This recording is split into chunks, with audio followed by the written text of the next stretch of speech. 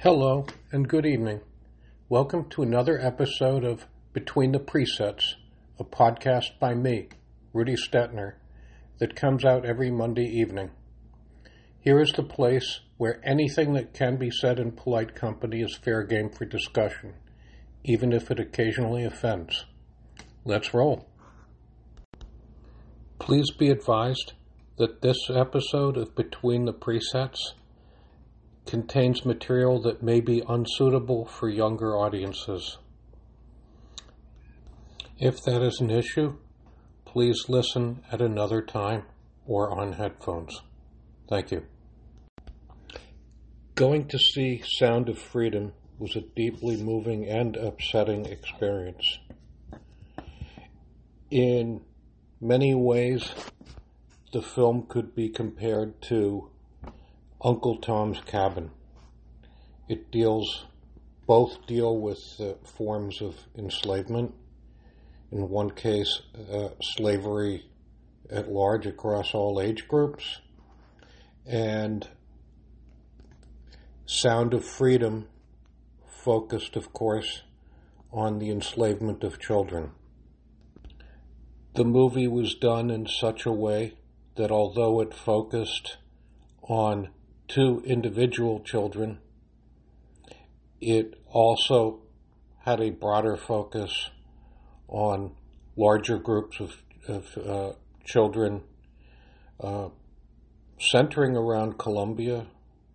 The particular two children who were the stars of the film were from Honduras, but also showed the connection of this particular sex trafficking operation to consumers, if you will, around the world, and unfortunately, I'm ashamed to say, in the United States of America. A significant part of the action in the film took place in Cartagena, Colombia, which is a breathtakingly beautiful city. There is some beautiful photography in the film of some of the streets and vistas in that city. I know people who have been there, and they came back with beautiful reports of what a wonderful city it was.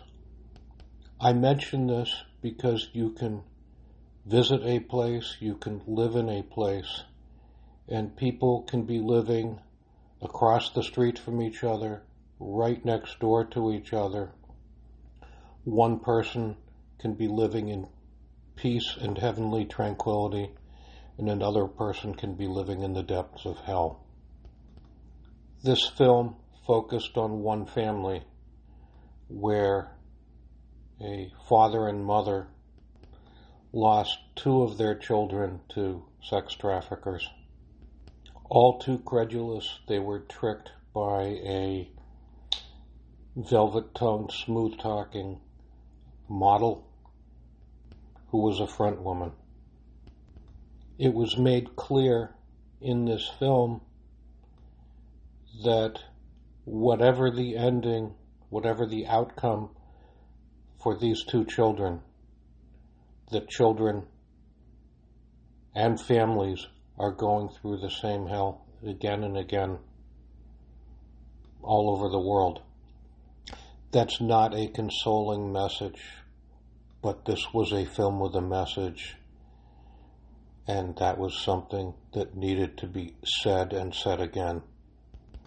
The reactions of the legacy media versus the grassroots public reaction to the film, as well as the struggle that the makers of the film had in bringing it to the screen and to movie theaters all across America, was in a way as much of a story as the film itself. The film had actually been made 5 years prior to its July 4th debut. Disney Studios would not release it. It was boycotted in Hollywood. Why is this? One would think that ensuring the safety of children would be a cause that would cut across political lines, kind of like giving aid to earthquake victims or to war victims, just a humanitarian cause. One would think that a film that puts a human face on a worldwide crisis would be welcomed as a means of focusing public discussion on a serious problem with a daily body count. Unfortunately, that's not the case. Are Hollywood and the legacy media indifferent to this problem? And could one consider this indifference to be a form of complicity? Some of the film reviewers, most notably one in Rolling Stone magazine, compared stories of trafficking to QAnon conspiracy theories. This mainstream media complicity in covering up crimes is nothing new. Looking back into history, a little over 90 years ago, there was in the Soviet Union a forced collectivization of farms in Ukraine. Farms were taken over, and not only were farm implements and animals confiscated,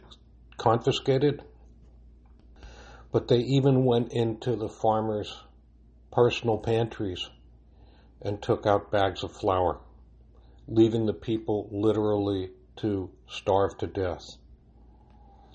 It is estimated that between 3 and 10 million people died of starvation in a 2-year period from 1932 to 1933. The New York Times sent a reporter, Walter Duranty, a high-living party animal who was wined and dined by the Soviet elite, and came back with stories from showcase collective farms where the people in the farm were happy and well fed. He was awarded the Pulitzer Prize for his complicity with the Soviet government in a genocidal campaign of starvation that became known as the Holodomor, which is a Ukrainian word meaning forced famine. In the United States, at that time, 32 to 33, was the Great Depression. And of course, there was a misguided infatuation with communism that sucked in millions of people. Stories of atrocities, stories of starvation, and of failure of a demonic system didn't fit in with the political narrative. And because facts were brushed under the carpet, the truth was whitewashed, millions died. A truthful news media is part of our collective nervous system as a society, our collective brain.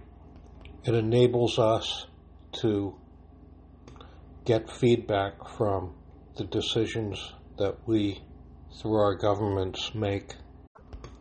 Censorship, suppression of facts, out-and-out lies such as those by Walter Duranty, and shifting today, the dismissal of child trafficking reports as QAnon theories, as conspiracy theories. This deceitfulness carries with it a body count. Thankfully, despite efforts to suppress Sound of Freedom, millions are flocking to the theaters.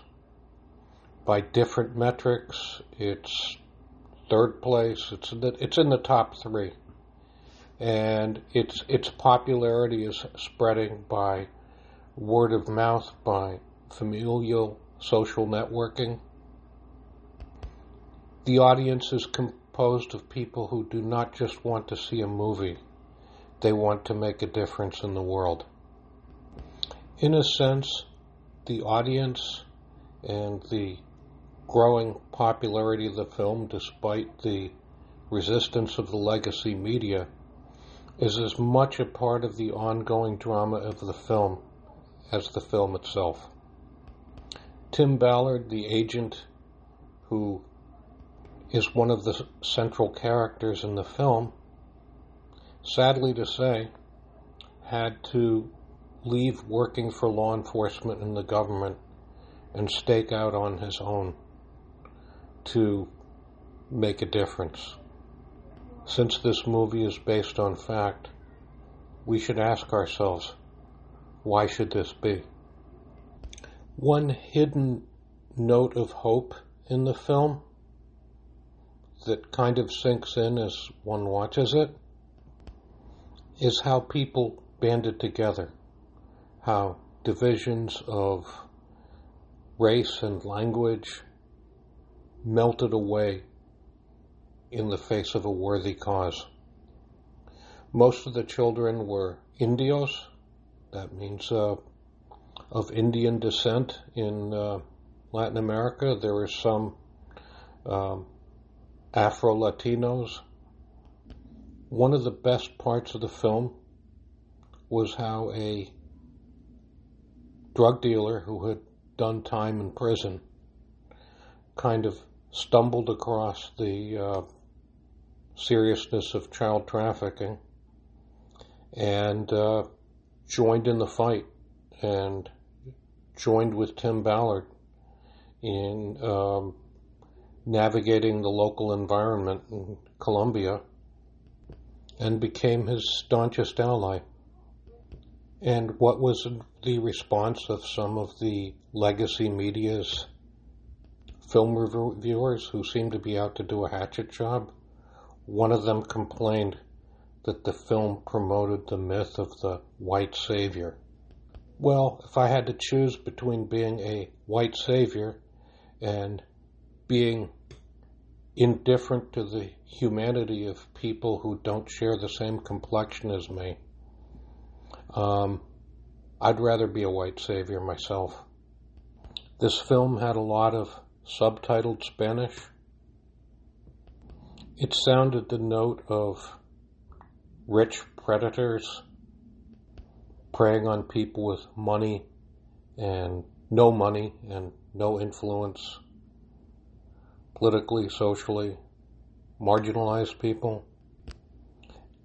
And it came forth with the resonating slogan, God's children are not for sale. The makers of the film, as well as some of the central actors, were devout Christians, and yet the film managed to be a deeply religious film in a unifying sort of way. The film made it clear that the trafficked children in this film were feeding an international network, that people were willing to cross international borders to satisfy their desires. The film succeeded. It is one step towards restoring the balance where rescuers and protectors also are indifferent to international borders, in seeing to it that every child born is guaranteed a future and a childhood. It's very easy to complain about the shallowness and depravity of Hollywood, the bias of mainstream media, the unsavory messages of television entertainment, Angel Studios, the people who released this film, are doing something positive. The public appetite for films that underscore our traditional values, our aspirations as individuals, families, and societies, this has never ceased to exist. I like to think of myself as a cultural secessionist. What that means is that I do not consume an unfiltered stream of entertainment. I will watch a Hollywood movie, haven't done so in probably over 5 years, but if such a movie is not a spiritual, psychological toxin, I will gladly watch it. Right now I watch old classical films, a lot of documentaries. I think life is just too amazing to, for the most part, have to watch fiction, except that fiction can sometimes explore reality with greater candor and deeper honesty than a film that purports to be the real deal. Much of the world does not watch Hollywood films. They're considered to be corrosive of traditional values. Bollywood is way more popular than Hollywood in huge parts of the world. I personally enjoy subtitled Iranian movies. Why do I mention this?